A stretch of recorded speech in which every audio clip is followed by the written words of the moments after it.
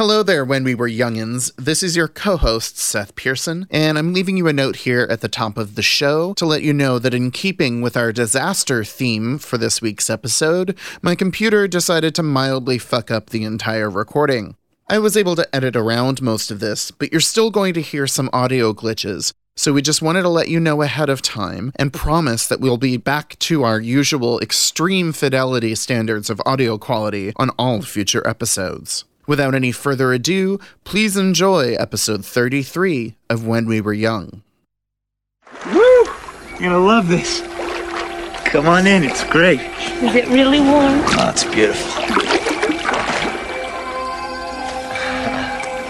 Yeah.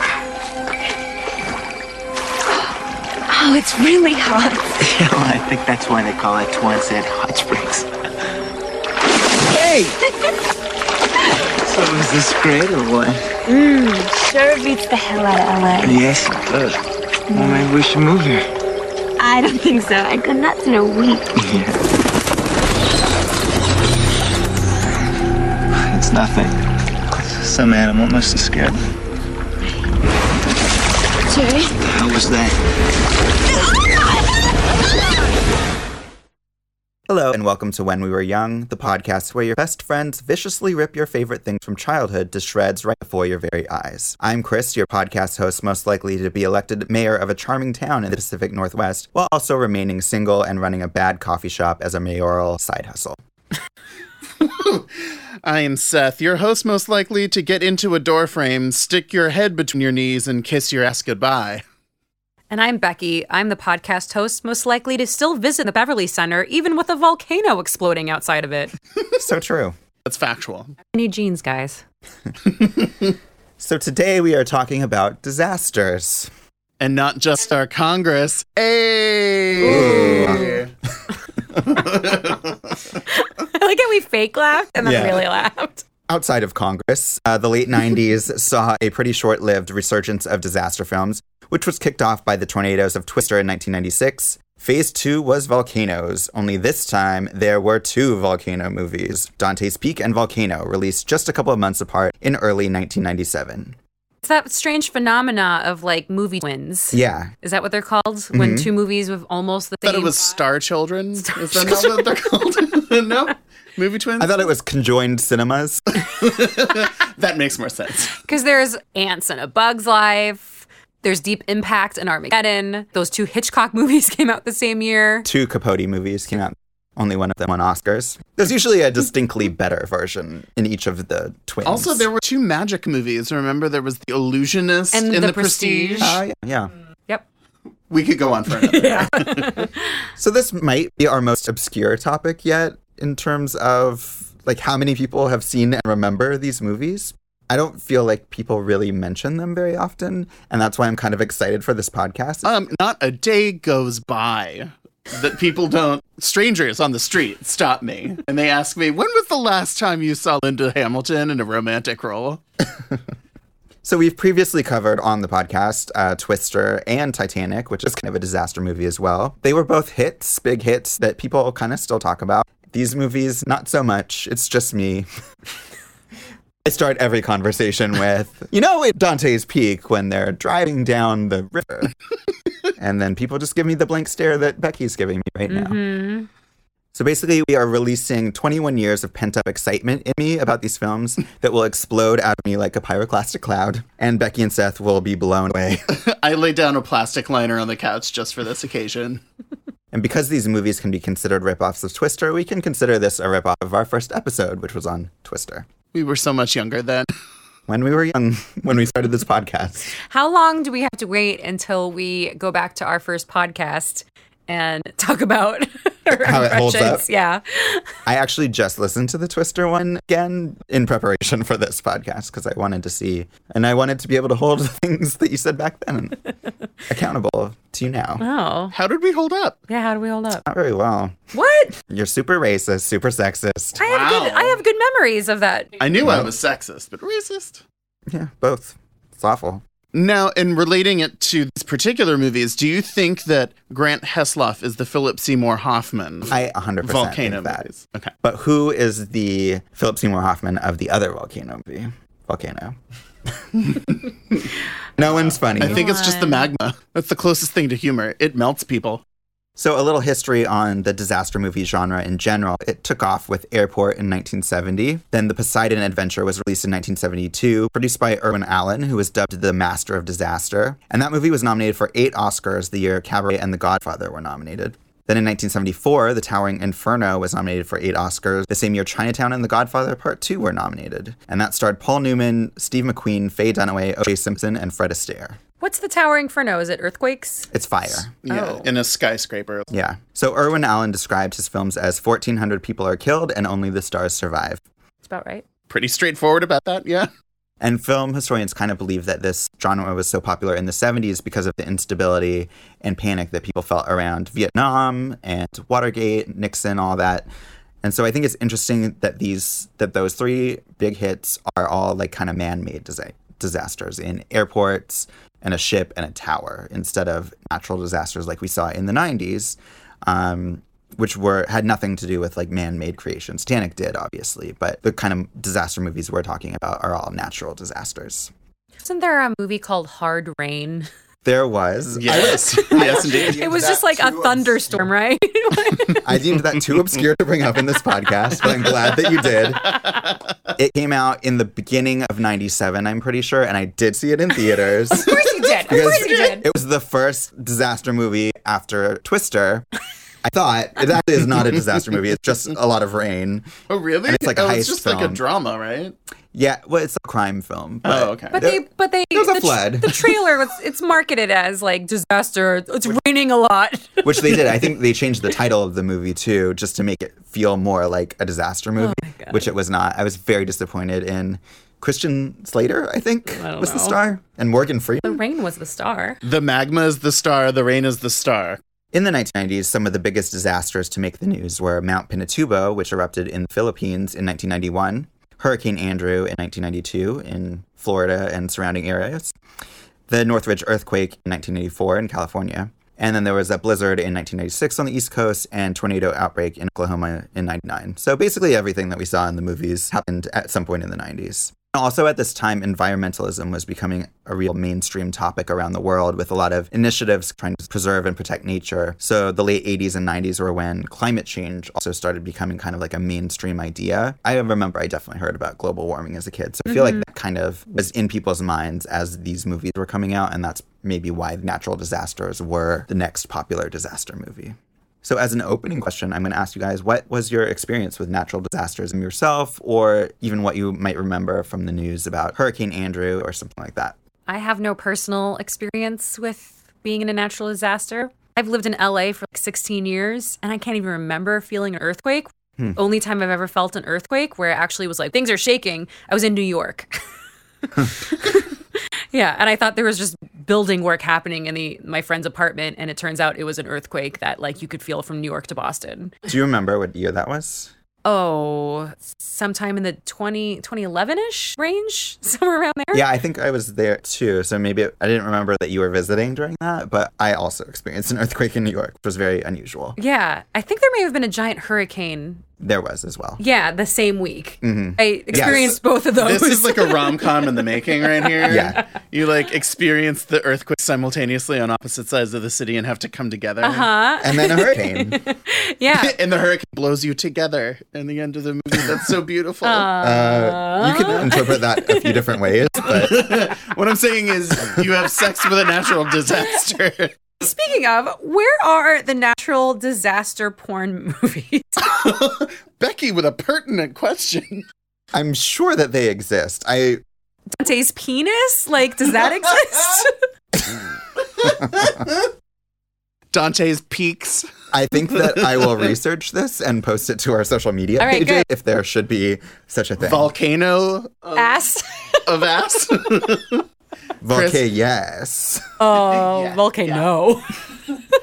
Vulcan scent is very important. Armageddon on. Titanic. That is one that's a real one. Armageddon on. I Oh, think. really? Yeah. Hornado. Oh, that's good. Gunami. Monpoon season. Oh, God. Girthquake. You got it. You're just You've firing them obviously out. seen all these movies. No, I made them. Thank you very much. Yeah, I guess I'm lucky. No experience. Porn. Plenty of experience with porn. But never in a volcano. No, never in a volcano. Were there any disasters like in the 90s that spoke to you via the news, or were you just No, I was a kid. I didn't care about anything. Cool, Seth. Well, I am from New Orleans, Yes. and hurricanes are a fact of life every single year. And so during the 90s, I definitely knew about them. I definitely took like environmental science classes and stuff in school, so I would learn about like the mechanics of them, and that was always really fascinating. Most of the hurricanes that occurred during my childhood were pretty large, but they weren't like unprecedented. I went through at least a couple of hurricanes, and they are absolutely beautiful, kind of astounding things to look at in person, especially if you like are in the eye. As the eye of the hurricane passes over, you can like kind of see. You have to like see it. It's hard to describe. Did you strap yourself to a pipe to look No, at it? you don't have to, because Okay. it's like that's the eye is the calmest part of it. So you can just like stand there and watch. But it's just kind of a supernatural feeling, surreal feeling. Wait, you've been in the eye? Yeah. What? You say that like that's Yeah, a it like normal passes thing. over. Most of the storms that I experienced, most of the hurricanes I experienced growing up were not big enough to like have to evacuate for, Oh. but they're still just unimaginably huge storms. And I mean, I was also lucky to live in a neighborhood that wasn't super prone to flooding or any of that, but I had such an awareness of them, and there was always like the fear that like the super big storm would come and wipe everything away. Chris. Well, I am from the Pacific Northwest, so we do have earthquakes there, just like we do in California. So I experienced a few of those, but nothing that was like a devastation. But I know that the reason I was particularly drawn to these volcano movies was because Washington State is where Mount St. Helens is. Are you guys aware of like Mount St. Helens when you were kids, or No. even like lately? Like, was it a story that you ever heard anything about? Or No. even, like- Yes, That's the truth. yes, Mount St. Helens was absolutely a story that I heard about as a kid, and I was fucking obsessed with it. I like loved to read about things like that, but yeah, I totally remember Mount St. Helens. Yeah, so I'll give you guys a little background on it, just for listeners who may not know that much about it. Mount St. Helens erupted on May 18th, 1980, which was the deadliest and most destructive volcanic event ever to happen in the United States. There were a series of earthquakes over 2 months, leading to a 5.1 earthquake that collapsed the side of the mountain, causing the largest known avalanche of debris in recorded history. The avalanche traveled up to 155 miles per hour, traveling 13 miles and covering 24 square miles. I'll show you guys this picture. So this is what the destruction of it looked like. The pyroclastic flow traveled 670 miles per hour, possibly faster than the speed of sound, leveling forests for 230 square miles and killing many trees beyond that with extreme heat. At least 57 people died, most of asphyxiation and burns. The thermal energy released was 1,600 times that of the Hiroshima bomb. Holy shit. And the ash traveled all over the world. Some stayed in the atmosphere for years. And so I talked to my mom about this because she was obviously alive back then, since 3 years before I was born. You heard a lot of these stories when I was a kid, that the sky basically turned black, like instantaneously or very soon. And that it was just like a really surreal and scary thing. Like, and looking at some pictures of it it's really fascinating. Harry Truman kind of became famous for this eruption. He was a lodge owner who lived with his 16 cats, and he refused to evacuate the area. So he's just kind of legend for, sticking to his guns and then dying in a volcano. It's amazing that after his presidency, Harry Truman was able to do that. I think it was a different Harry Truman. I was really confused, Chris. Like, I don't think the president, Harry Truman, died that way. To me, this is the Harry Truman. And when they mentioned the president, I'm like, how did that guy who died in a volcano become president? And also killed were some scientists and photographers. One photographer named Robert Landsberg positioned his body over his backpack with film in it as the cloud approached. So I have pictures of that he took like right before he took the film out of his camera and stuffed it in his bag. And died. Yeah, it's pretty insane. Surreal. It's completely surreal. These events always inspire awe. Yeah, it's not really a thing that you take seriously as a threat. Even if you live in Washington, no one really thinks about that even happening again because it's just a rare thing, but it's really crazy. And I've been to Mount St. Helens a couple of times, and it's one of my favorite places to visit. The trees around it are still leveled and gray, like for miles. It's crazy to like be somewhere where you can see that this whole area was destroyed in like minutes is super crazy. Well, and it is also interesting to me how, like, disaster movies became a thing. Because they are a thing that, like, we don't really take into account as a normal risk. But they are, like, some of the most spectacular events that exist. But it's like we only think of them as rare because we think within the terms of, like, our little limited 80-year human lifespan. Mm-hmm. But, like, over the course of geologic time, this happens infinity number of times. Right. And that kind of destruction on that kind of scale is actually super common. Yeah, like, I mean, obviously there's the meteor that most scientists believe killed the dinosaurs and like all of their life, basically. Some people don't believe in that or science at all. It's okay, Chris. They just run the country. Yeah, no big deal. And so like Seth was kind of saying, I was really fascinated by disasters at this time and the science behind it. And in Twister and Titanic, I kind of, said that I was like really into the details of how things happen and also just the politics of the decisions behind what happens and why people make the decisions they do, which is usually because of money. And selfish short-term interest. Yeah. As I mentioned in Twister, Episode 1 of When We Were Young. When we were actually young. I had a countdown to its VHS release. And the first movie, besides Hard Rain, that really capitalized on that was Dante's Peak, which began production the same week as Twister's release on my birthday. Aw, happy birthday, 14-year-old Chris? 13. I mean, 6. This peak is for you. I have not verified this with people who were there, but my memory is that we were on vacation skiing in Colorado when Dante's Peak opened. Made my parents drive me to an obscure movie theater in the Colorado mountains to go see Dante's Peak. I could not let it go. I couldn't wait to get home. I was really excited for Dante's Peak, maybe more excited than Twister. So, Becky, how excited were you for Dante's Peak?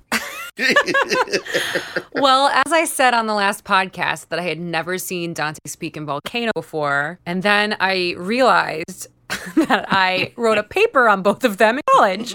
So that's how memorable those movies are. So you lied to our listeners.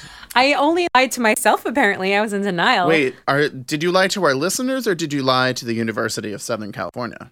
No, I had seen these movies. I just didn't remember seeing them. So both is what you're saying. So I have my paper right here that I wrote for my earth science class, my senior year of college. It's about natural disaster movies and their inaccuracies. It's called Natural Disaster Movies, Crisis of Planet Hollywood. Ooh, I like it. Because Right? Planet Hollywood is, a brand. Yes, I know. It is. We recognize that. And we live in Los Angeles. I don't know what I got on this paper, but I think an A probably. I think Seth and I beg to differ with that, but okay. Let's let the audience decide. Well, We're going to scan this and put this on our page. for a college essay, I was pretty bitchy. And as we've discovered rereading it, that it's really just like a film review. The Snarkmeister has joined in.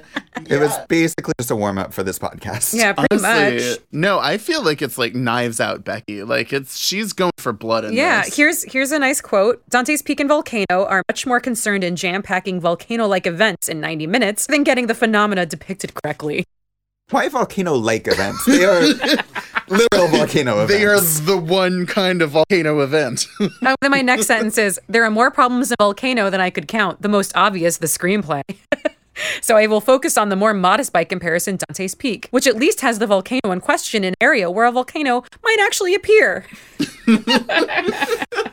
My background with these movies is basically that. I watched them, wrote a paper, and completely forgot that they existed. And it's been quite a day of watching volcano movies. You watched it today? Both of them today? Yesterday. Okay, yesterday and today. Okay. Yeah. Oy. Seth? Back-to-back volcanoes. I can't outrun the magma flow of Becky's personal narrative with these films.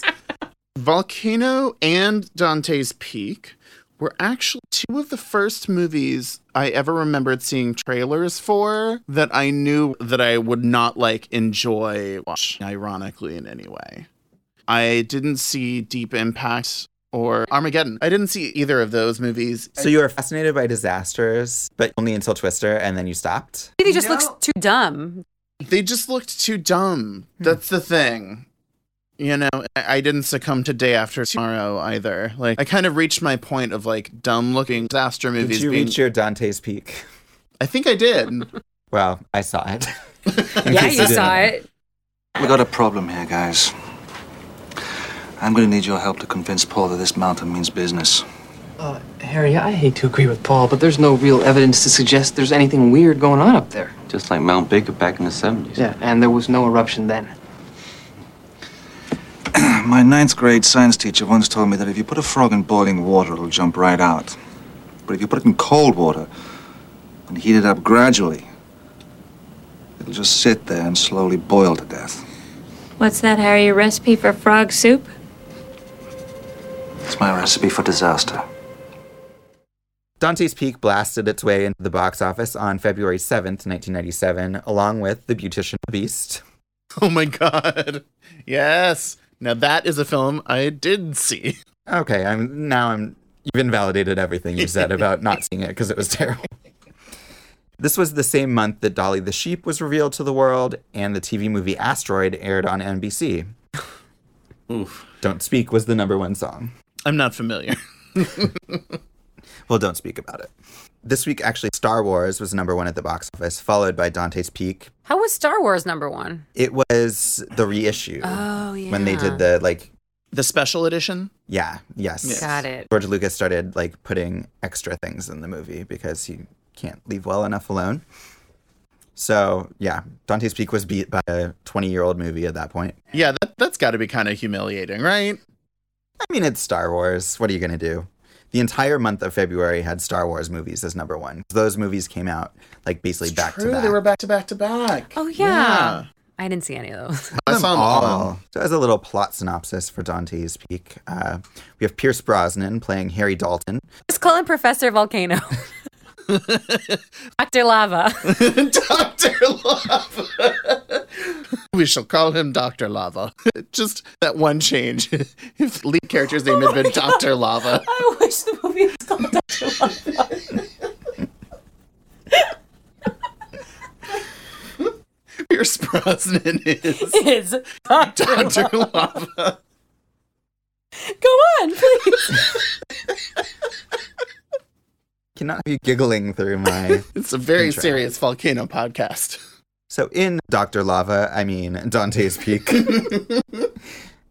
Pierce Brosnan plays Harry Dalton, a volcanologist who travels to the town Dante's Peak after some freaky geological activity. He starts flirting with the town's mayor / coffee shop owner and single mother of 2, Rachel Wando, played by Linda Hamilton.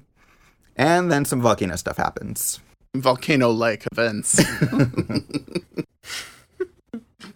The movie cost $116 million to make, a little more than Twister. Its opening weekend was $18.5 million. Its domestic growth was $67.1 million, and worldwide it made $178 million. So it was a hit-ish, but not I wouldn't call that a hit. That's in not... 1997. But how much did it cost? 118? 116. So yeah, 116. Their investment, they don't want just $1 million return on that. They wanted way more. That's true, but the number of times I've watched it since then has more than paid for the movie.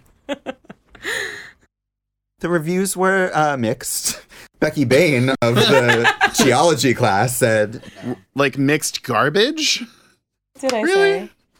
Oh, no, I just launched in The Day After Tomorrow after, so, yeah. I mean, they were on the negative side of mixed, but they weren't, scathing. Some of them were positive. Lisa Allspector of the Chicago Reader said, "The movie's corny and manipulative, taxes your ability to suspend disbelief, and predictably punishes characters for their hubris. All earmarks of a great disaster flick, if the tone is just right." And it is. Stamp of approval from Lisa Allspector. That took so many turns. I'm still thinking of that. So, depending on what we cut out of this episode, I will just explain that Becky and Seth have decided that Pierce Brosnan's character in Dante's Peak should have been called Dr. Lava. And that the film itself should have been entitled Dr. Lava. And should Linda Hamilton have Mayor Lava? Obviously. Or Mayor Magma? Mayor Magma. So, we're pretty punchy, I guess. I'm delirious. Go on. Go on. Manola Dargis of LA Weekly said, "Too bad that by the time the volcano shoots its wad, the movie has already died 1,000 deaths, ground to a halt by the interminable waiting for the damn thing to blow." The movie was directed by Roger Donaldson. He is most notable otherwise for directing Species. And it was written by Leslie Boehm, who also wrote Daylight and The Alamo. So a lot of disaster-y kind of stuff. The Alamo? Alamo? The Alamo. Well, maybe I wanted some ice cream. So I just wanted to start us off by comparing Dante's Peak to Twister a little bit in terms of its story, because I think there's a lot of similarities in the setup. It's about scientists. There's kind of a middle-aged love story. It takes place in small-town America. There's a feisty old lady. So did this overall approach work for you guys in the story? I thought this movie was a blatant and vastly inferior ripoff of Twister. I think it tries to ape a lot of the plot devices and story character beats, especially. But Twister hadn't come out yet when it was shooting. So I think they knew that Twister was coming out. So the general idea of a disaster movie, but they hadn't actually seen the movie. And to be fair, the genre elements of the disaster movie were already long in place by that point. So that makes total sense. It's just, I don't think that formula works for a disaster movie, especially one like this that's so effects heavy, when you don't have humor and solid character work there to bring people along. Wasn't even out yet. It still feels like a complete ripoff. It really does. It is no Twister. I just it made me really miss Twister. I really wanted to go back to watching Twister. I didn't care about anybody in this movie. I didn't care what happened to anybody. I didn't feel like anybody really felt like a human. No one said anything interesting or really did anything interesting, and they just kind of felt like they existed to keep the plot going. They existed to run away from danger. Yeah, it's kind of crazy in a movie that's about an exploding volcano for it to feel like there are no stakes. Yeah, I wrote that in my notes, that there aren't any stakes. And if there's stakes, there's a giant volcano. But it felt like there weren't any stakes because I didn't care about anybody. And just a lot of it just seems so ridiculous that, the effects weren't that good. That I just didn't, I was so bored by this movie. And it just really made me miss Twister and made me miss, This was a slog for me, too. I missed making me care about the people that are running from things, or I hope they get out alive, or they really have some chemistry together. And there was just nothing in this movie.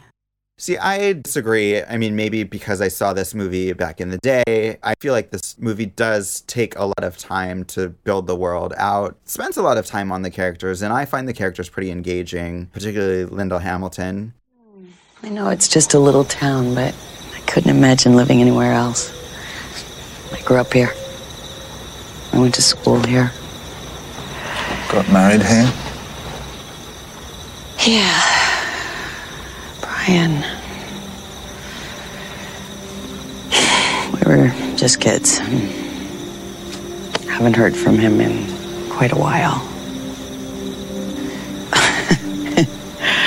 Quite a while. Try 6 years. Oh my god. I didn't know really that Linda Hamilton was in non-Terminator movies. Becky, I literally to put could a not finer point on that, I don't believe Linda Hamilton should have been in non-Terminator movies. I think she is completely 1,000% miscast in this. I do not believe her for one fucking second, and I love her in Terminators. But what don't you believe? Wait, you don't believe if she's a good waitress or a good mayor, or both? Even setting aside the improbability of that dual job role, I just don't believe her as that character. She's supposed to sell romantic chemistry with Pierce Brosnan, and they have negative chemistry. I think it's so fucking forced and awkward.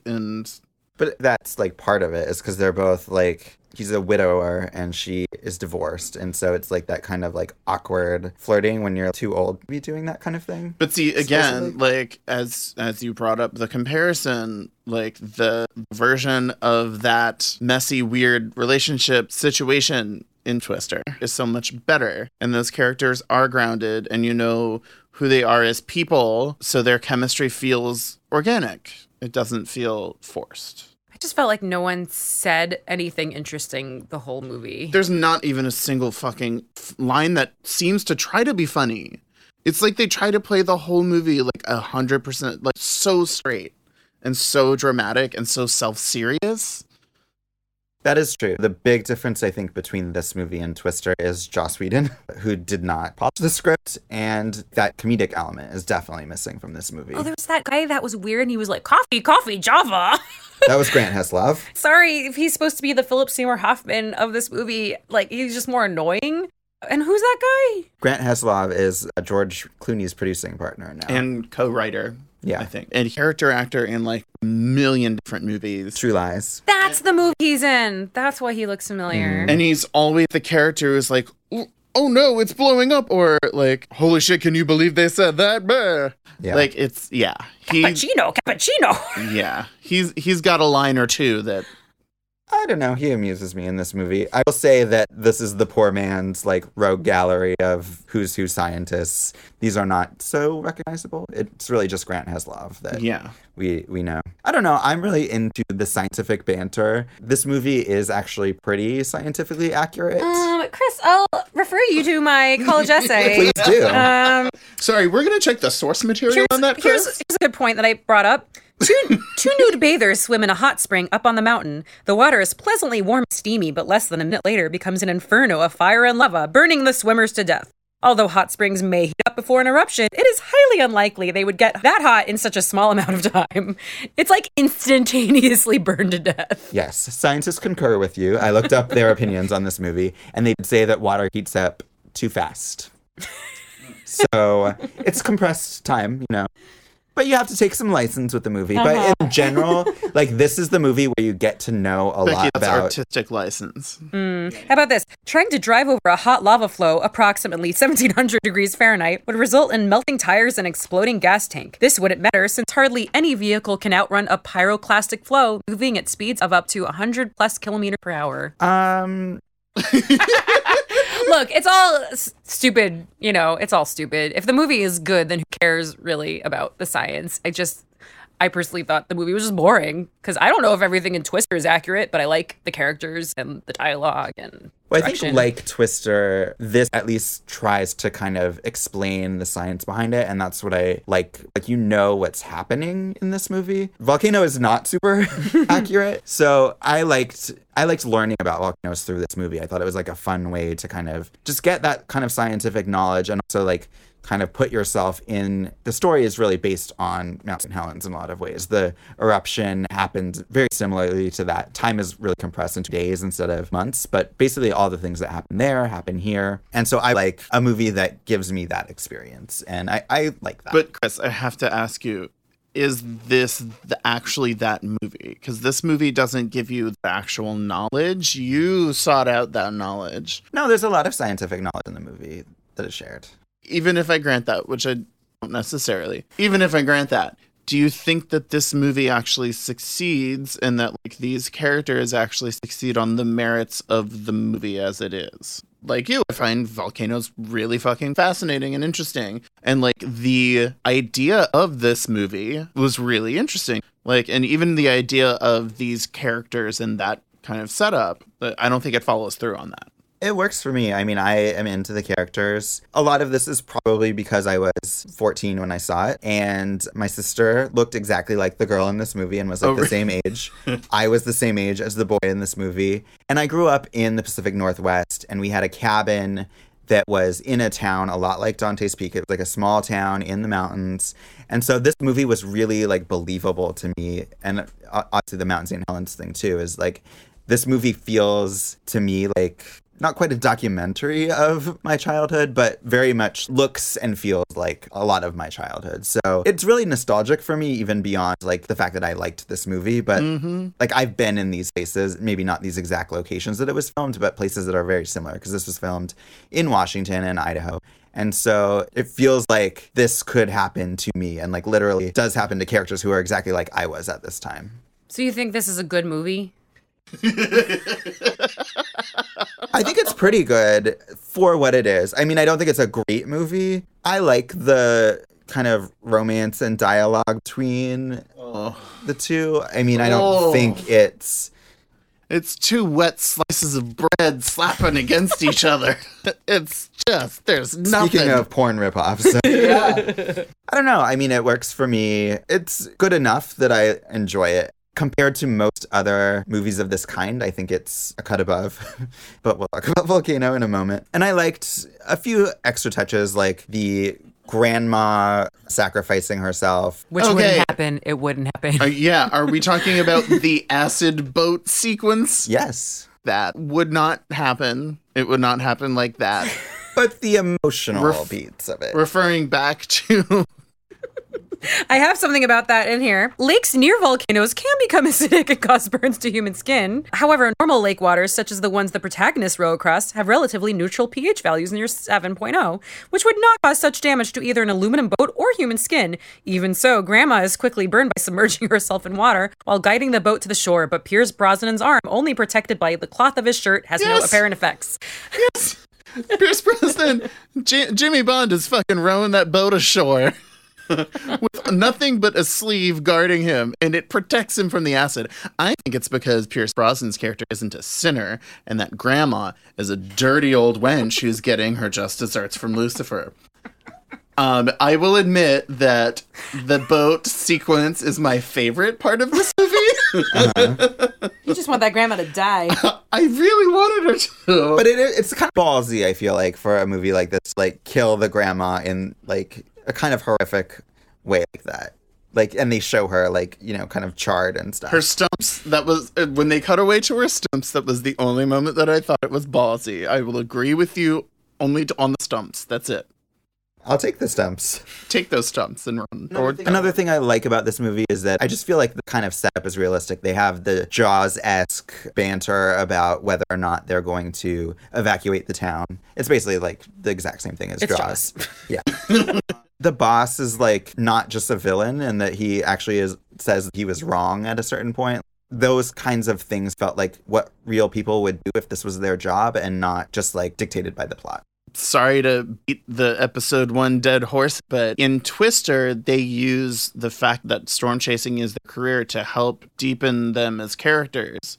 And I don't feel like that happens in this movie. I do agree that there is kind of a lot of specific detail given to how, like, Pierce Brosnan, like, what they're doing as part of their job, but I don't ever get a sense that they're showing us who they are in the course of doing that. Yeah, I agree. I just don't. I just think they're like good, noble, good-intentioned people trying to help people the whole time. Yeah, there's not any real intersection between him as a character and his job. Yeah, I kind of concede on that point. This movie contains the line, "Houston, we have a problem." Like, why did that become a thing? I just want to know, like, why. What do you mean? That was a big line in Apollo 13. I know, but why do other movies say it? Oh, yeah. Why? Why did that become a thing? Yeah. I can't even count how many movies have that. And, like, probably still sometimes. There are probably kids' movies that still have that. Yeah. Like Madagascar 3, I bet, has that. I just really like Linda Hamilton in this movie. Oh, my God. I'm sorry. They are not that small a town that a waitress could also be the mayor. No, that actually is a thing in small towns. Is often the mayor has a job. Usually being a mayor of a town like that isn't a full-time job and wouldn't pay that much. But they keep saying that the town is so small, and then when they have town meetings, it's like thousands of people are there. That's true. Chris, no, I agree with you. Like, and you're right in terms of like in super small communities like that, mayors often don't get paid for that as a full-time job and have to get other employment. Like, that's true. But also, I don't buy Linda Hamilton as someone who makes coffee for 1 second, nor do I believe her as a mayor. What job would Linda Hamilton have then? Well, I mean, she's a Hollywood actress. I should be James Cameron's wife. I don't know. It works well enough. Like, I don't think that anything in this movie is written, like, exquisitely. I just think, like, the setup of her as, like, the mayor of the town, I think is interesting, and a single mom. She's, like, a woman who does it all, and she at least has a little more agency than, like, she's not just, like, a hot young girl in the town who's, like, there to, you know, run after Pierce Brosnan. Like, she has her own thing to do, and she's actually responsible for the town. So that gives it a little bit of added weight. I mean, I think that's a pretty good setup for these characters. This movie has a dog Yeah, it does. that escapes from lava at the last minute. Does not pass judgment. It does not pass judgment, but we've previously noted in Twister also that there was a dog who escapes a tornado. So Sadly, there were no cows in this movie. no, I don't think there were. So Becky, you said you don't think the special effects hold up? No, not really. I thought they were pretty good. No. I don't think so. I mean, Maybe like in a couple shots, but most of it I was just like, this looks stupid. Yeah, in special effects, especially in terms of fire and things that are burning, are so much more advanced now that part of it may just be hindsight goggles. And, we see those things as being as unrealistic as they are compared to what these effects look like in movies now. But what about like the volcanic eruption? The stuff that doesn't have fire. Yeah.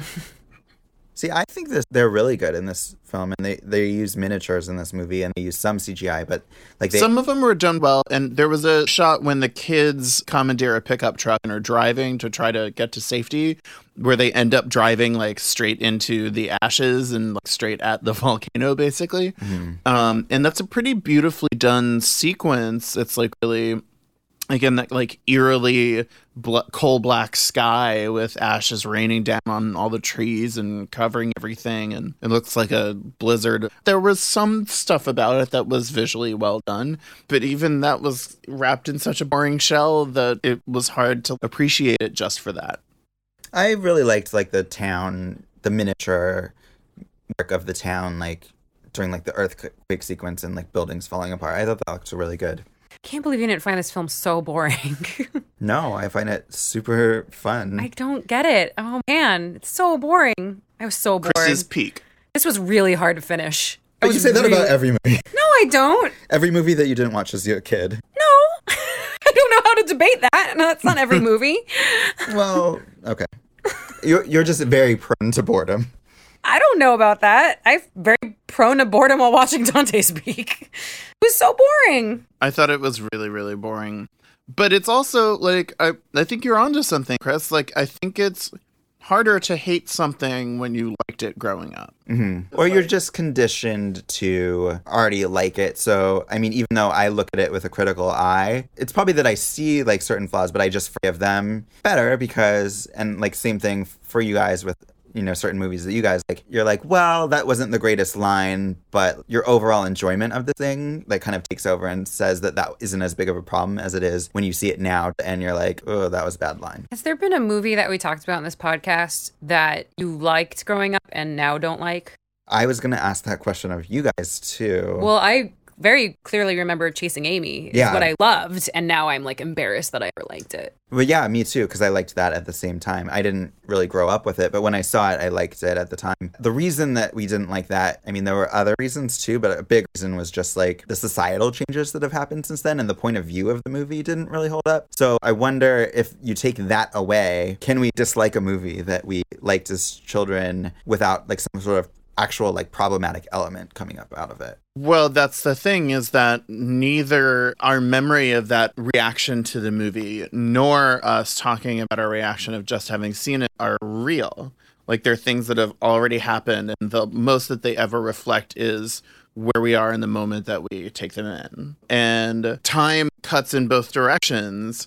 So we can neither take away the fact that kind of our social, societal point of view of a lot of the things that just come up in terms of politics, in terms of gender, in terms of race, all that just come up in having movies with characters in them. We can't take away what's changed about our perspective, but we also can't take away the fact that we really, really, really enjoyed something at a previous time. But it doesn't really lock you necessarily into still loving it. No, but I think that when I sit down to watch Dante's Peak, I'm expecting to have a good time because I've seen it before and I liked it. And I know, like, to some extent, I'm going to enjoy some of the same things that I liked before. Whereas you said in the last podcast that you're not looking forward to watching this movie.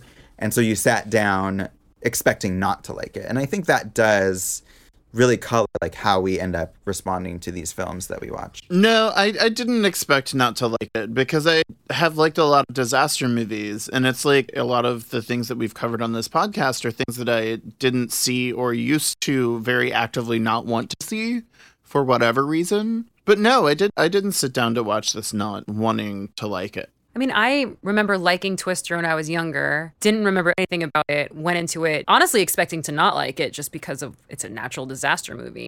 Most of the time those are cheesy and and again, the special effects look old now. Yeah, and I liked it a lot. So I would hope that I go into things with a clear head, you know, not trying to like get back into where I was when I was a kid, because that's the point of podcast is to see how it works as an adult. Yeah. But I don't know. But of course, that's the funny part is that it's never a clear head. It's where you're at right now. Even if we talked about it like 5 years on, we could then have a totally different reaction to either of those kind of different moments. Yeah, and to Becky's point, I feel like maybe certain movies pass a certain bar where they become enjoyable because Twister, we all kind of agreed, like had pretty good writing and a lot of other elements that really held up. Whereas Dante's Peak maybe doesn't pass that bar. So I can still see it as good because I have that kind of like halo afterglow of my childhood, but it's not like as good as Twister where it like actually wins anyone over who sees it now. Mm-hmm. I mean, it's all subjective, obviously, and like certain people would sit down and watch this and like it and certain people wouldn't. But I do think it's interesting that colors our opinion so much. And I think we have to acknowledge that on the podcast a little bit and kind of realize that as much as we try and be objective, like I see Titanic differently than you guys saw because I went into it with so much goodwill, even though I do recognize the kinds of things that are problems with it. You know what I found interesting? I lived in Australia for a little bit, and I had like, you know, basic TV there. And there's a TV movie that came on that was basically like, I forgot what kind of natural disaster it was. Maybe it was like a tsunami. And it was like all the Australian landmarks were being like decimated. The Sydney Opera House. They and, told like, the Opera House. And these like these famous buildings. Or maybe it was like something to do with the weather, because I think like Uluru in the middle of the country got like destroyed. And I was like, why do people like seeing landmarks in their country be destroyed? Like, why? What is it about like famous landmarks that we like seeing them like blown up? Or because it violates the taboo that human-created monuments and things are these permanent installations. When humans set out to build gigantic skyscrapers and statues, there's like this psychological part of it that is about like asserting power and like permanence. And I think part of what we find compelling about natural disasters is how efficiently they just wipe that slate clean. Yeah, I just found that really interesting. It's like every country wants to see their beautiful, beloved monuments destroyed. Oh, yeah. Yeah, we all have kind of a death wish in that way, I guess. Oh, absolutely. And we're now playing it out on the world stage every single day. Moving on.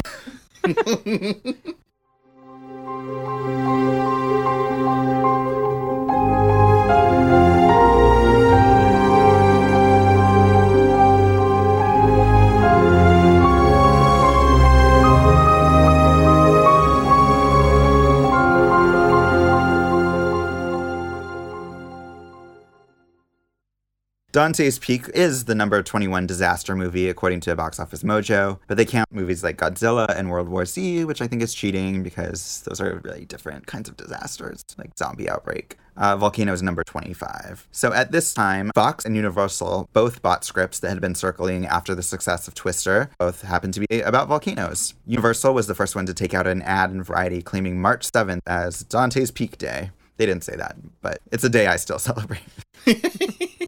And then Fox decided to release their movie a week earlier.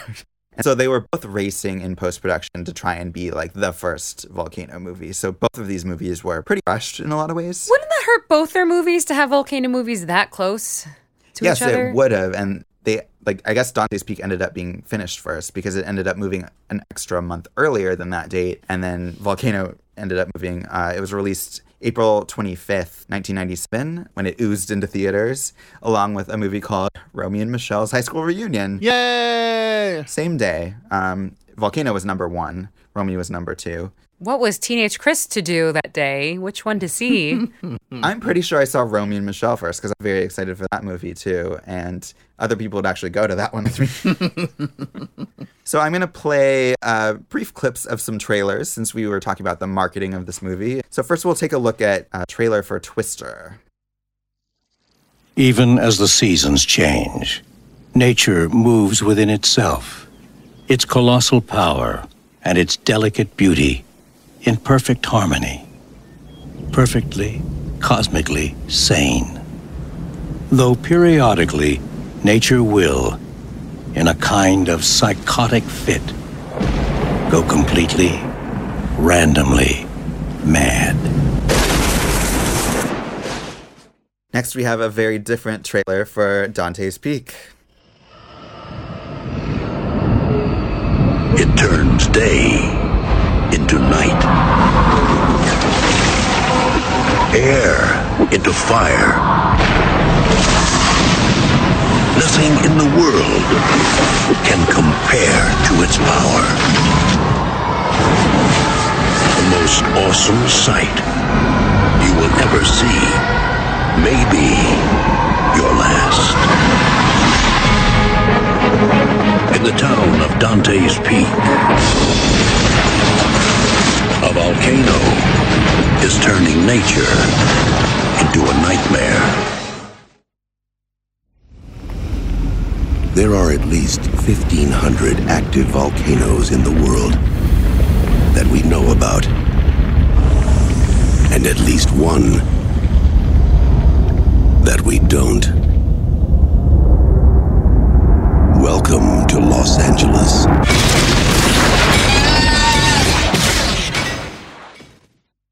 So these movies were kind of inspired by the success of Twister, but the marketing was definitely inspired by the success of Twister. And I feel like this guy was just doing like natural disaster slam poetry or something. Like, yeah, I wonder, did the trailer voice guy do all of these just in one day?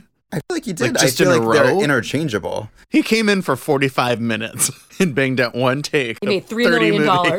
He made $3 million that hour. I'm pretty impressed that they found 3 different ways to do the exact same speech. Yeah, no, it's true. And there was some pretty innovative debris flying at camera shots there. Oh, yeah. So Volcano cost $90 million, so a little bit less than Dante's Peak. The opening weekend was 14.6, less than Dante's Peak. And the total gross domestically was only 49.3 million. Worldwide, 122.8 million. So kind of similar performance to Dante's Peak, but even worse. I think no one's really into volcanoes.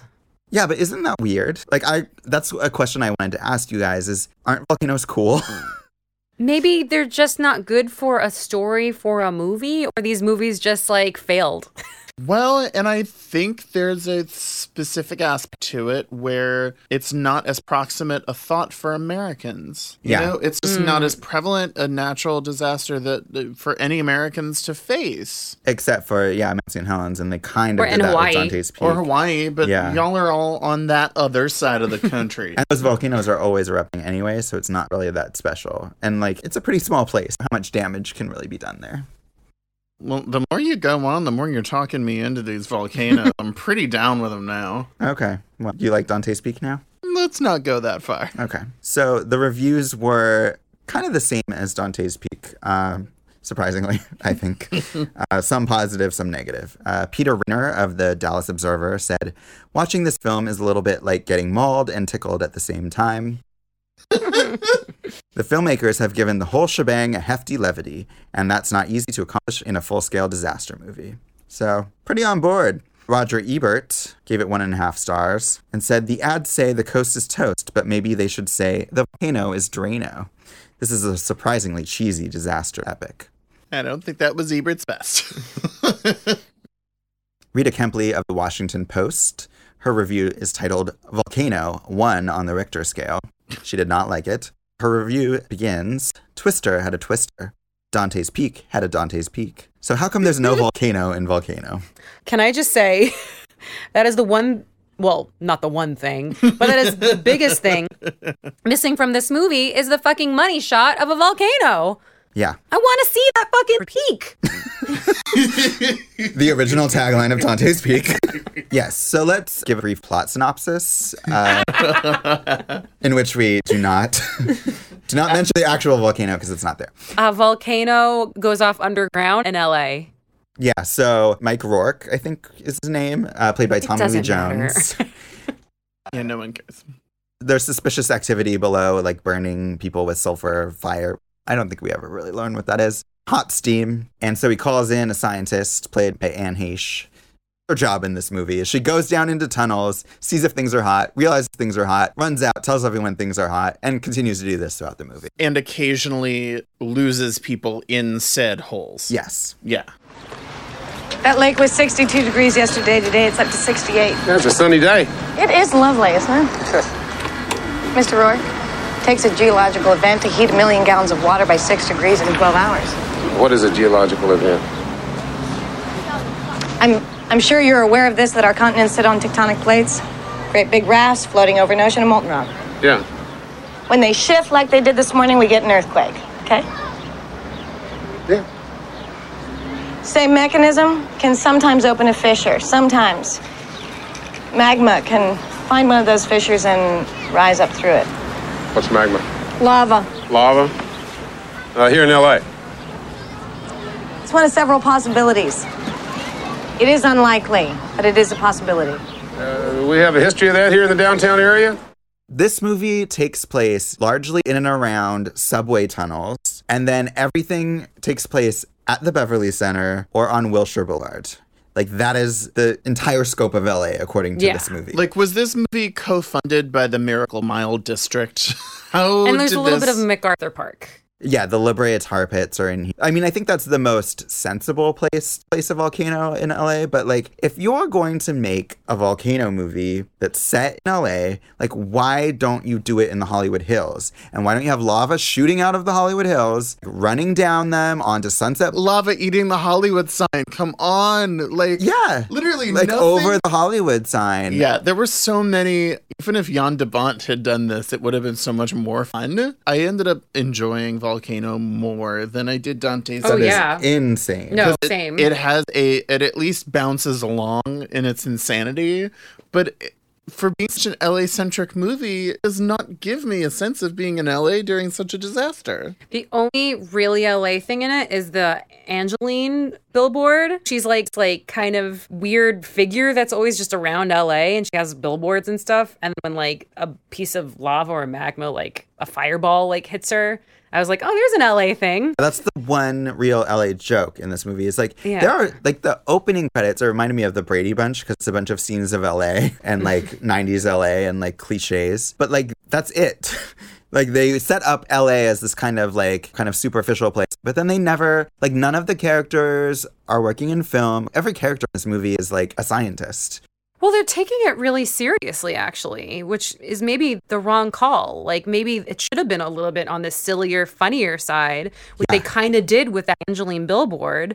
And, like, they could have had little, clueless kind of girls that are on Melrose that get stuck somewhere. Or somebody in the film industry and they want to make a documentary and they, like, take a camera. You know? Like, rich people lying by the pool and there's, like, a big cloud of ash that goes over them. Like, we're writing a better movie right now. Honestly, this is easy. Yeah, it's like, how did you get this so wrong? Like, without even trying any of those things. It's not that those things were done badly, it's that they weren't done at all. And instead, this is like the most boring version of this plot that you could possibly imagine. It's like it was written by someone who'd never been to LA, but just heard weird, shitty things about it. There are multiple plot threads in this movie that where people keep referencing like Rodney King and OJ and the OJ trial. But, like, this movie is not set during the time when those things were happening, and it has really very little to do with the direct plot of the movie. Even though it's literally describing two huge events that took place in LA, it feels like it has nothing to do with Los Angeles whatsoever. Well, it tries to have a racial element, kind of, because there is a conflict between the firemen and cops and the mostly black residents of a neighborhood who want more police attention where they are to like save their homes and stuff, while the police are focusing on more, money places like the LACMA Museum and stuff like that. There's also the thing with like opening a new subway line, like Metro line. I'm not really sure what that was, but it was something racial. There was some like conflict there. Yeah. So at the end of the movie, they're all covered in ash, and a little boy that we barely know, but is really important to the plot, says that he can't tell what his mother looks like because everyone looks the same because they're all covered in ash. And it's this weird, like, coda to this movie that otherwise, like, barely is about race. It kind of touches on it in one really minor subplot where none of those characters really matter to us. It could have been more about race with, like, a black and a white guy are stuck together somewhere because of the lava, and they have to, like, work together. Like that cop and the black guy, but, like, in a more contained thing where instead of, like... Yeah. The plot of this movie is basically, like, knocking various things over in front of lava, even though they establish also that lava melts cars, so I don't know why it doesn't melt a bus. It's like lava is the focus of this movie. It's not the volcano at all. It's kind of just like flowing slowly down the street, and no one's really usually in very much danger, and they're just kind of standing there like watching it and figuring out what to do. It's like very odd. Yeah, well, this actually struck me about both of these movies, which is that people have a far more difficult time recognizing what lava is than I think the average real human being would.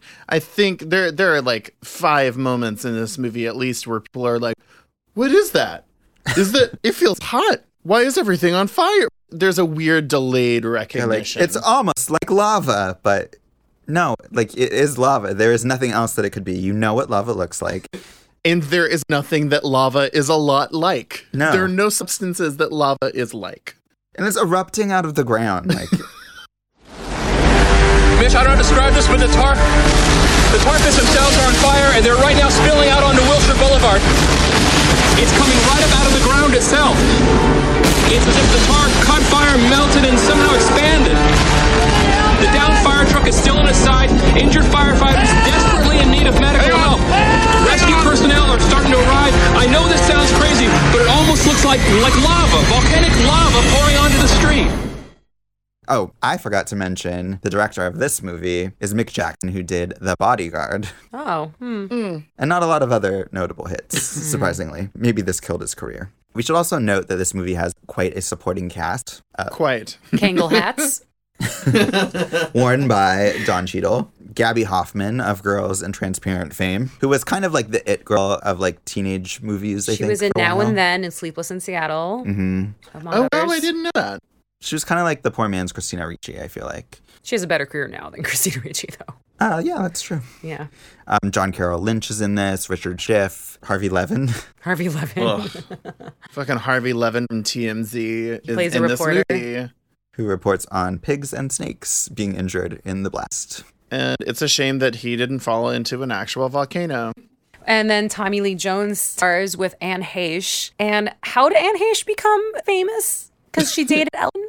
Honestly, how was she a thing? Well, I am wondering that myself, because this movie came out 5 days before the puppy episode of Ellen. And she was dating Ellen then? I mean, I think they were. I don't know how out that was, but it was right around the same time. So, I mean, there wasn't a lot of like Anne Heche stardom that wasn't also like Anne Heche and Ellen stardom. I mean, I feel like maybe when she was like cast and filming this movie, that wasn't maybe part of the news because it was probably like a year earlier. And so they were probably like trying to position her as like this hot, sexy new thing. And then that turned out to be not her public image. And then, you know, that kind of superseded any chance that she could really be. I mean, she tried like 6 Days, 7 Nights with Harrison Ford.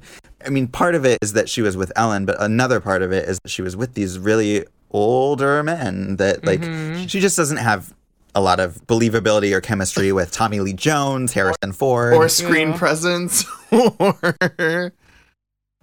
I've always found her a very strange star. And what is further weird about this movie is that she is a scientist paired with a more masculine looking scientist, or who I think reads a bit as a lesbian. I mean, maybe she is, maybe she isn't. They don't really say that, but they kind of have like a flirty banter between them, which I don't think was necessarily intended. But it's unusual in like a 90s movie to see like 2 female scientists together. I was going to say that I actually really liked that.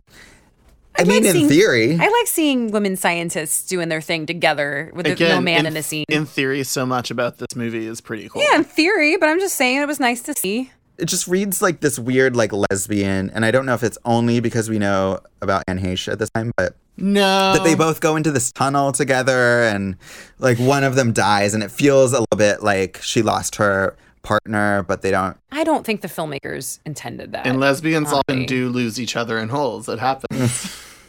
I really think that's us reading something to it, because I don't think the filmmakers really intended that. I don't think they all intended that, but I feel like someone along the like maybe it was just Anne Heche. I don't know. That's the casting of the other one is straight. It's like in Twister there was also like a very like kind of androgynous like scientist, and I guess there was like this idea that all female scientists have to be like kind of. Well, that's what it felt like to me. They were trying to ape Twister. That's what it felt like to me. But yeah, it's a weird, like, it adds just a layer here that is strange. So in this movie, Tommy Lee Jones has to be the worst person at his job. He keeps sending people to like find his daughter or be with his daughter when there's a volcano erupting. He's also the worst father because he keeps sending his daughter away for like incredibly minor reasons. Yeah, so she gets a like pretty mild burn on her leg from some lava, but it's very minimal compared to like other stuff that we see. And she goes to the hospital, and then he has like one of his best employees like go to the hospital to be with her instead of like helping out during this crisis. And then Anne Heche is a geologist, and instead of asking her to do something in the end of the movie, he asks her to go find his daughter. And that's all she's doing for the end of this movie is wandering around screaming, "Callie Rourke!" And she's the one who should be like making plans and everything. And at the end, there's kind of a joke of like, I would have gotten everyone killed. Haha. I'm like, ugh, it's not a good look for women at the end. I feel like the daughter like is written as someone who's much younger. Like she should be like a 5-year-old girl in or something. some scene, she is holding tight to a stuffed animal like teddy bear. And I'm not saying I didn't do that when I was 13, but in a movie, it just reads as like way younger. Right. And then she gets put in charge of like babysitting a kid who is that age, but like has nothing to do with the movie. And so then it's like a nesting doll of children in danger because the little boy is in danger and she runs after him, but then she's in danger. So like Anne Heche and Tommy Lee Jones run after her. And it was just like, why do we need like layers of children in danger? Well, and it was just playing out the same thing. It's just basic peril. Like, it didn't really add anything to the story. And also, the baby's speech was overdubbed with a creepy actor who was clearly like a 12 or 13-year-old boy. It was just all very off-putting.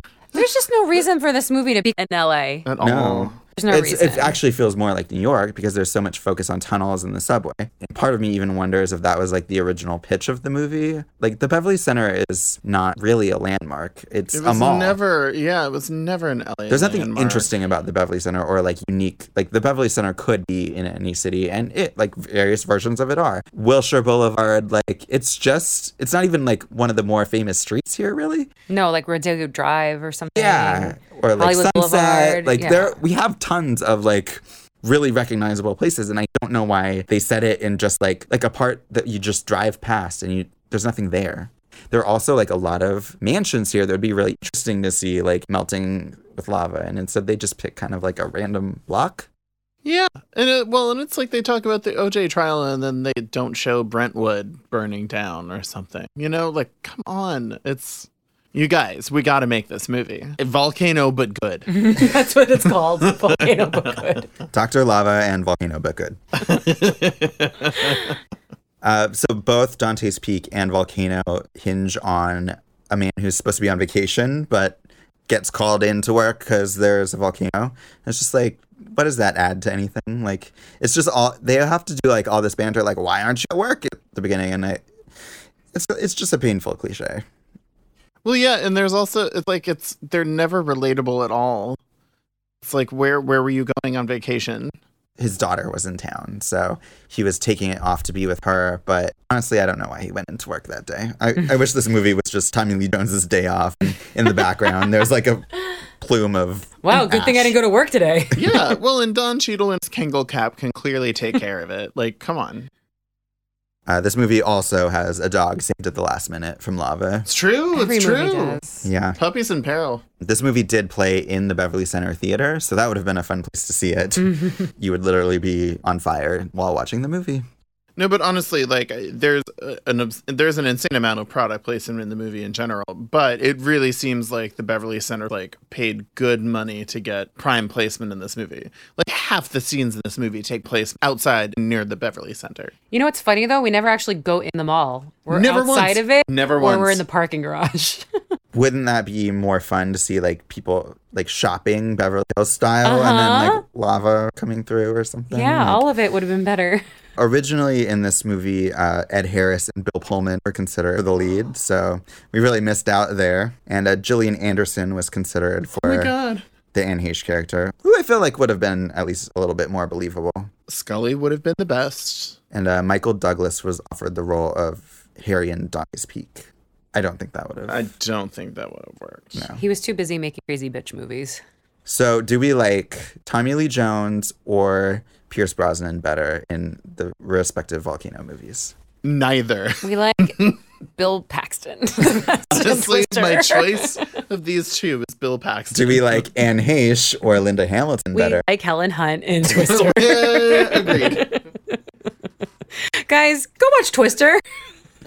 I mean, I can't disagree with that. I think Volcano is a garbage movie. It's kind of fun to make fun of, but it's funny that even though I loved Dante's Peak as a kid, when I saw this in the theater, I was kind of like, ooh. It's so funny because I actually thought Volcano was so much more watchable I than thought Dante's it was a Peak. lot more fun. But it's much, because it's worse, right? I'd have to say in the first 20 minutes, I was like watching it. Like I was like actively watching it, not making fun of it, like kind of like getting into the story. Wasn't bored. I got bored. But but immediately in Dante's Peak, I was like, I just think the filmmaking of Volcano is also so much worse. Like the effects are pretty bad and just there's no interesting shots really. I think Dante's Peak actually has some really interesting camera work. Like that's what I noticed this time around because I've seen this movie so many times I mean, I'm not going to like make you watch it again and show you, but there's a lot of interesting angles, especially in like the setup, and this movie has none of that. Like it feels like a TV movie, I feel like. Disagree? I'm getting really blank stares right now. I think we both hated both these movies. But which one is a better movie? Volcano. I definitely think Volcano is a better movie. That's insane. I think you're insane for like any of these movies. Look, I don't like Volcano. I'm just saying it's more watchable. Right. More watchable is not the same as better. It's better. In this context, it is It's because also neither better. of them are good movies. I think that's crazy. I think like it's like night and day. Yeah, same. Volcano. No, you think it's night and night. No, I agree it's night and day in the sense that Volcano and Dante's Peak are bad movies during the night and during the day. Like none of the stuff that's wrong with Volcano, like we didn't have the same problems with the basic story. Like maybe like you guys weren't super into the characters or anything like that, but I feel like as a story it holds up pretty well. Like, and this one is like completely misconceived from like we were talking about. Like even the premise doesn't work. I don't know what to tell you.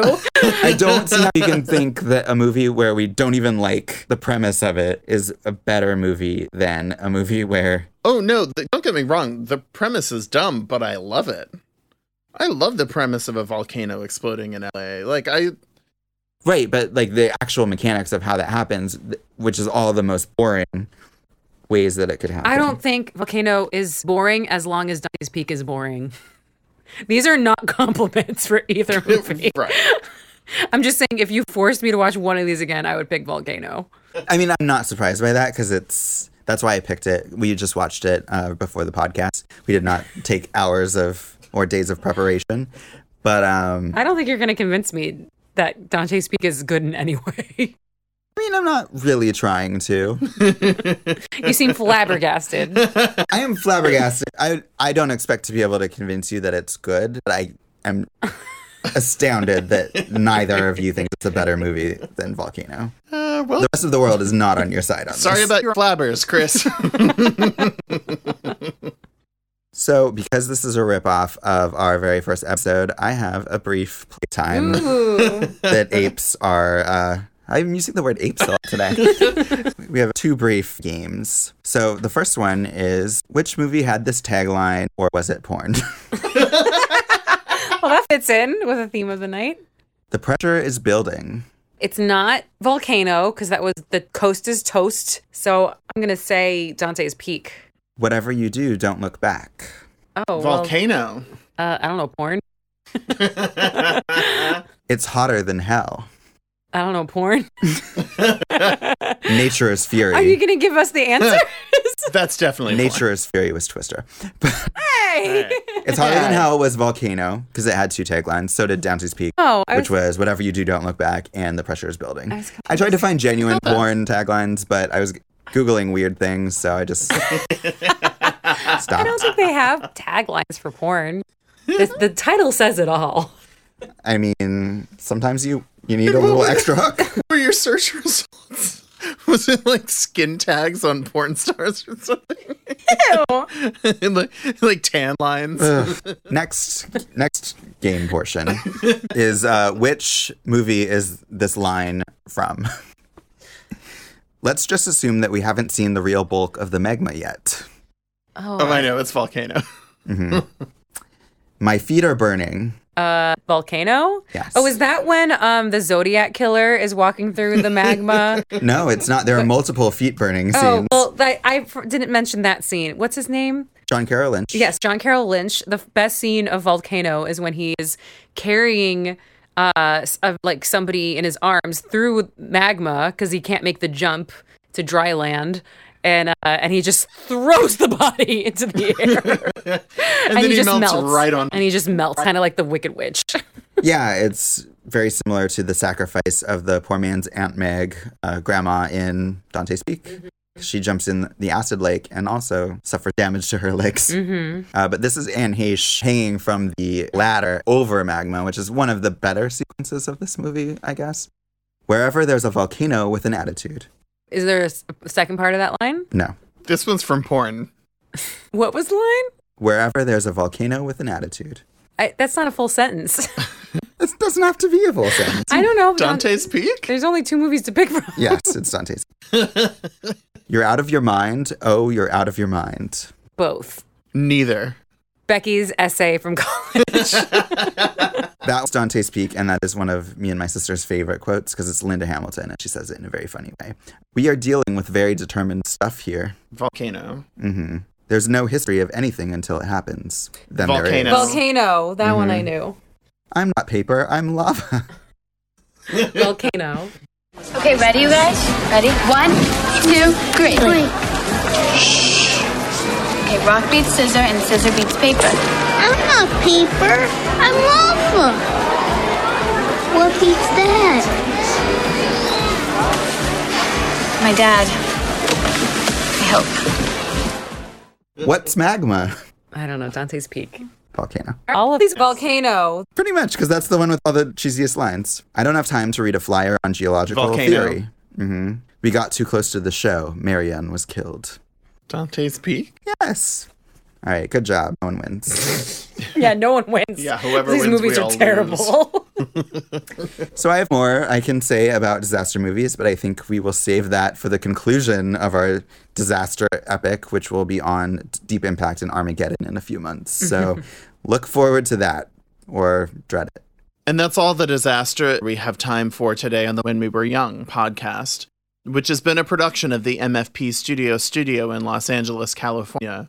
Subscribe to us on iTunes and leave us a review of 5 stars or more. You can follow us on Facebook at facebook.com/WWWY show. You can tweet us at WWWY show. And you can send us a suggestion for a future episode through Gmail at wwwyshow@gmail.com. I have been Seth Pearson. I have been Chris, the president, founding, and only member of the Dante's Peak fan club. And I'm Dr. Lava, MD. Esquire. Hey, if you're scared, you can have my crystal. I can have it? Yeah. Thank you. Row, row your boat gently down the stream. Merrily, merrily, merrily, merrily, life is but a dream. Row, row, row your boat gently down the stream. Merrily, merrily, merrily, your boat gently down the stream. Merrily, merrily, merrily, your boat gently down the stream. Merrily, merrily, merrily, merrily, down the stream. Merrily, merrily, merrily, your boat gently down the stream. Merrily, merrily, merrily.